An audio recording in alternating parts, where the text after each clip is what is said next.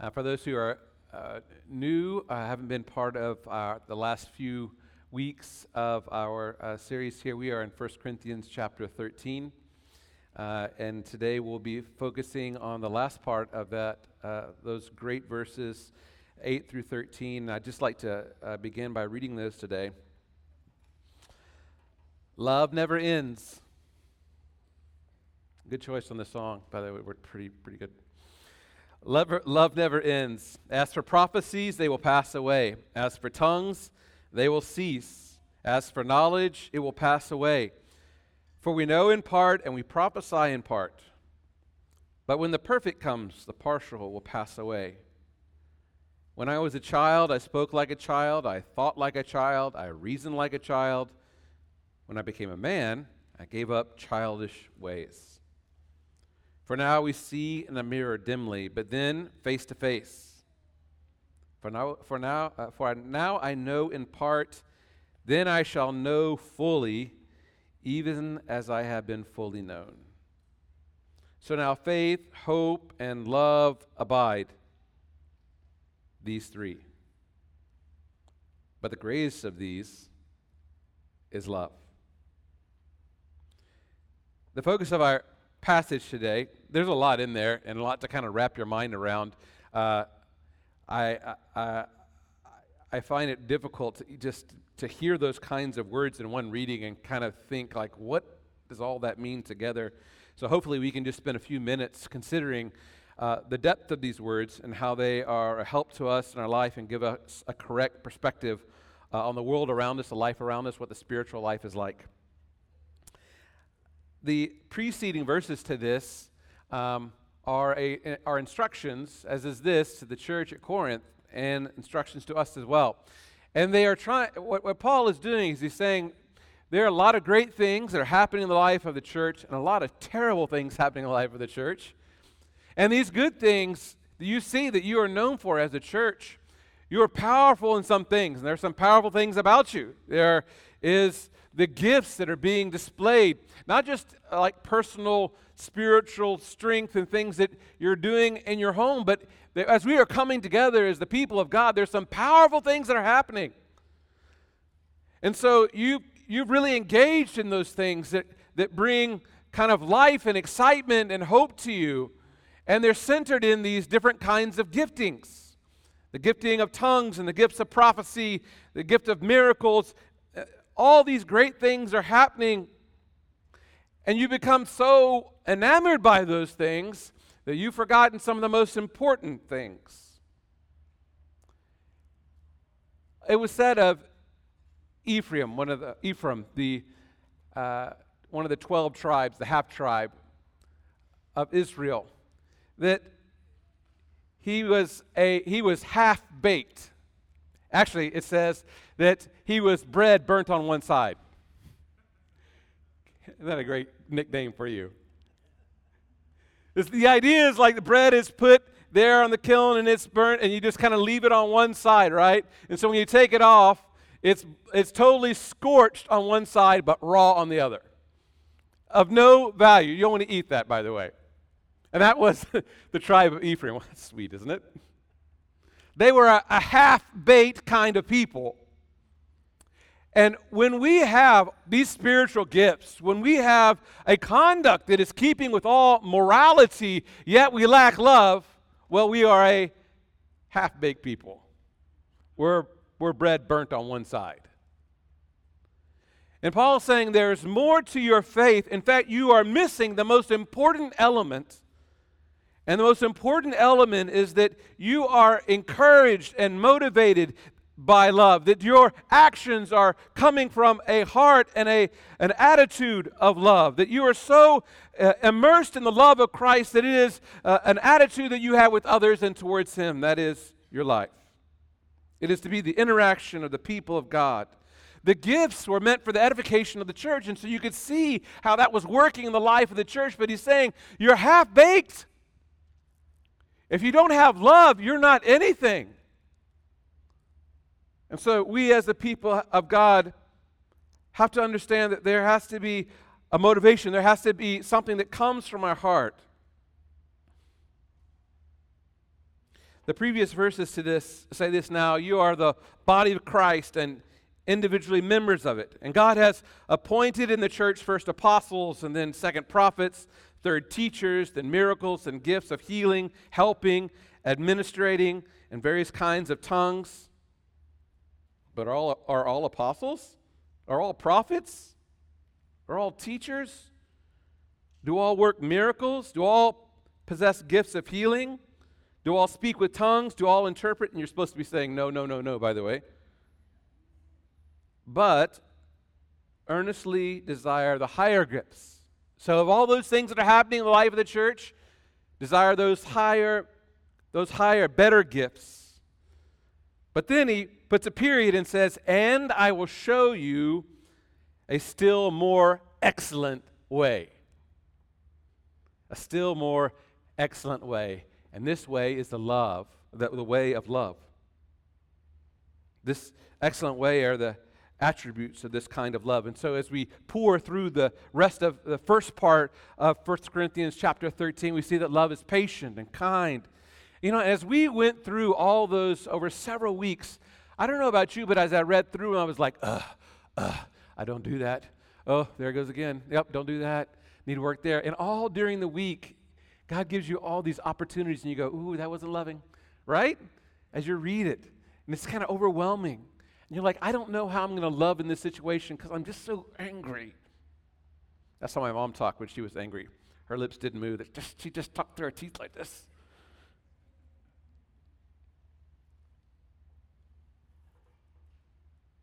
And so, we as the people of God have been called to something that is much greater than we can accomplish. In our church, even now, we have so many great gifts displayed. And as you go to different churches, there's different kind of giftings that you see in a church that make it the flavor of that church, and that's the reason you would go there. So you might go because there are people who are gifted musicians and singers, and they do an awesome job, and we are blessed by great musicians and singers. Amen. It could be because of the great Sunday school or children's ministry. You have gifted administrators and workers, and so they flock to that. Or it could be great preaching. Praise God, we have great preaching, amen. Oh my gosh, I rehearsed that. Okay, thank you. Thank you very much. You don't have to pay tithe this month, you're fine. But you can see these different gifts and the flavors of the church, and you can be drawn to those things. But what Paul is saying is you have all of those things. You have all of those things. And you can have the nth degree and still be half-baked. And you have lost what I'm come to tell you to do, is to be a people who greatly love God and greatly love each other. Do those things. Do those things, and you will be like the people of God. You see, love is the fulfillment of the law. It is synced with the law. As God brought his people to the mountain, he was going to explain to them what it is to be my people. He spoke to them. He spoke to Moses. He spoke to Moses face to face. And he told him, this is the way, that you are to be a people who loves me, who has no other gods before me, who doesn't create things with their hands, and worship those things, who take the name of God and they honor the name of God. That you are a people who keep this day, this Sabbath day of rest holy, and it's set aside as the day of worship for me. That you are people who don't commit adultery, that you don't steal, that you don't covet, that you don't do all these things. But all of those are wrapped up as a demonstration of what love really is. So if you love, you will do those things and you won't do those things. You will love the Lord your God with all of your heart, mind, soul, and strength. You won't put other gods before you. You won't have such great pride that you can't see God in every moment. You won't treat people, you won't seek your own and take advantage of other people's. You won't covet. You won't commit adultery. You'll be faithful to covenant. That is the kind of people you are. You are people who love. And the Ten Commandments are a way of expressing that in rules and gives you some boundaries of what love really looks like. And so it's almost like reverse engineer, because then the scribes and Pharisees come to Jesus and say, well, tell us what is the greatest commandment, or what are we supposed to do? And Jesus says it can all be summed up, right? In fact, those who come to him know that the law can be summed up in this one idea, A and B, to love the Lord your God with all of your heart, mind, soul, and strength. And a second unlikened to it, to love your neighbor as yourself. It's the foundation of the law. That is the way of the people of God. As we read these verses today, we see that love never ends. What does that mean? Another idea is the word actually means love never falls. Love never fails. It keeps going. We have an excellent athlete in our midst. Miss Sarah Parker just ran an Ironman. Yes. And completed it. All in one day.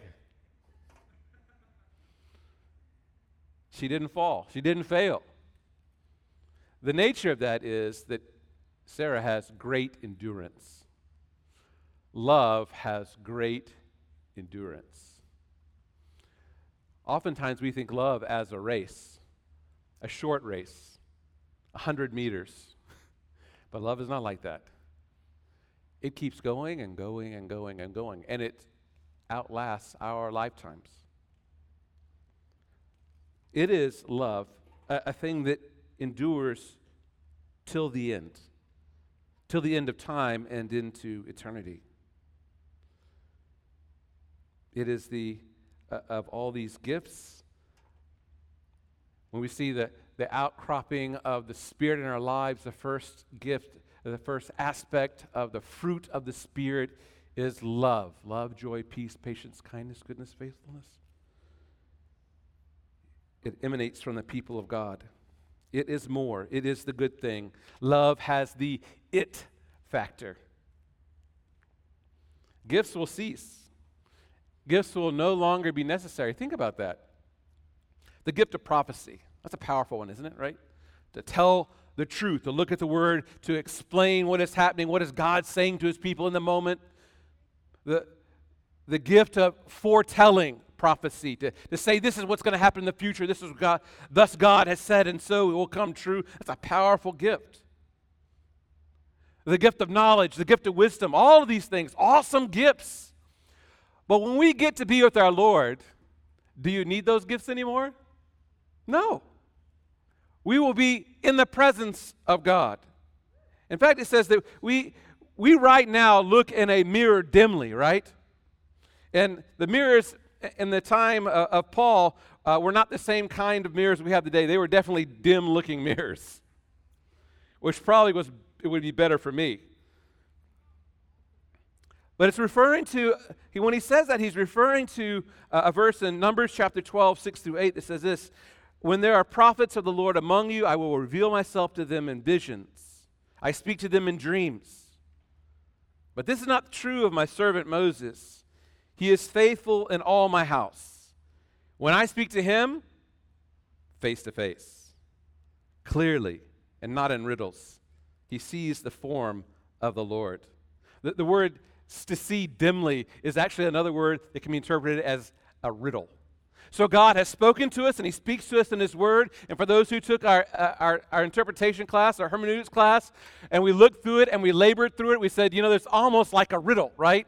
It's clear, but it's not so clear. And you have to focus and you have to learn how to interpret and understand it, and it's very difficult. But there's going to come one day, my brothers and sisters, where we don't have to turn through the Word of God, because we will see Him face to face.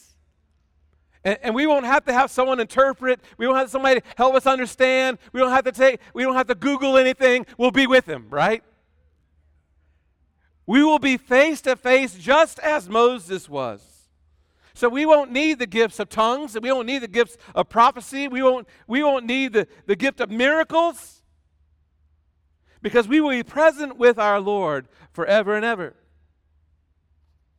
He goes on to say at the end that now, I love how he says now. I don't think that's helpful. So now, faith, hope, and love abide. Right now, we have faith, hope, and love, these three. But the greatest of these is love. Why is that? Because there's coming a day when we don't need to have any hope. We will have reached the hope. There's a day in which we no longer will have to wait on hope. We will receive the hope that is there for us. There'll be a day when we don't have to have faith anymore because we will realize our faith will be present with our Lord. So what lasts? Love. If you think about love enduring to the end, that is the thing that lasts. That's the thing that is present in heaven. There's not the need for faith. There's not the need for hope. There's not a need for gifts. What Paul is saying is, you don't know what to strive for. It's to understand and appreciate and live in this kind of love. And that means that heaven is filled with this kind of love. That means that although there are angels in heaven, there's angelic beings, there's saints from different tribes and different languages, there's saints of different colors and locations, there's saints and there are cherubim and there are seraphim and there are all these people. You have James and Andrew and John, you have the disciples who are vying for the right spot, Peter vying for the right spot next to Jesus on earth, but it's not like that in heaven. Because in heaven, it is full of love. You and I will be interacting with our Lord and with each other completely in love. So we don't become jealous of each other. We don't go, oh, man, if I just could be an angel, you know? Or I wish I would have gotten a room closer to God. Like, is there a way? You know, we don't have those kind of envying and strife and desiring what each other has. It will be fully love. It's going to be nice to be with you in that situation. Amen? And I think you will like me more in that place. We are going to be different. But just as there is no suffering, and love serves as a deep ocean in that place, there is another place as well. And it is completely devoid of this kind of love.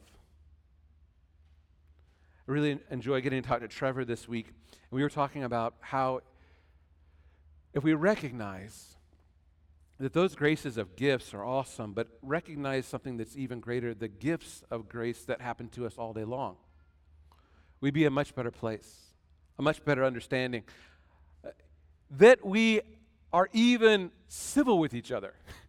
That we aren't seeking to hurt each other all the time. Not that we're not completely self-seeking. That the world is not like that. It is a grace unto itself. You see, God is still present, and even when there's all this evil going in the world, He's still present. Because if He were to remove His hand from that, if He were to remove a kind of moral grace from that, the world would be burnt a long time ago.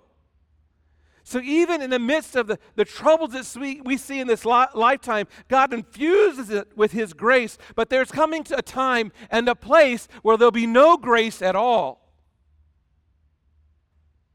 And in that place, there will be weeping and gnashing of teeth. It will be devoid of any kind of grace of God.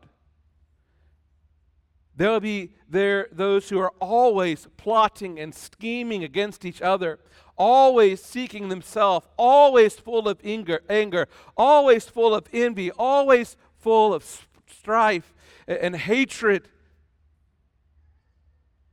It is a place that burns. It's a lake of fire. There's no love for each other. There's no love for God. C.S. Lewis imagines that the door between heaven and hell is locked on the hell side from the inside. There's no desire to be with God, to know God, only hatred. To understand one, you must also appreciate the other. Heaven is a glorious and wonderful place. Love leads us there. It finds its home in heaven, its destination. Just as Paul was maturing physically, he said, There's an understanding of what this is all about, and I didn't realize it until I became a man. We don't understand the fullness and the beauty and the glory of love until we reach it in heaven. As we have many people who are mourning here today, as we are all mourning, some for most things that have happened just most recently, and even as reflect into greater losses in our lives. I had a dear brother say to me, in the midst of mourning, it seems like you are looking through a haystack for a very shiny, very small sliver of the joy of heaven. And today, for a moment, we'll push through the hay, and we'll see that sliver of joy and that hope as we are reunited with our brothers and sisters, our mothers and fathers, our aunts and uncles, our grandparents. And today we cling to that joy. We cling to the knowledge that they are so happy right now. We are looking through the hay, but they are living in the midst of this. And this is our hope as well. Brothers and sisters, be buoyed by the love of Christ. Let your attitude and actions be bound by the bonds of love. Let your work be a work that ends in love. Let love course through your heart to your fingertips, and look forward to the fulfillment of that hope. For our Lord loves us so much. He loves us so much. And He is present with us.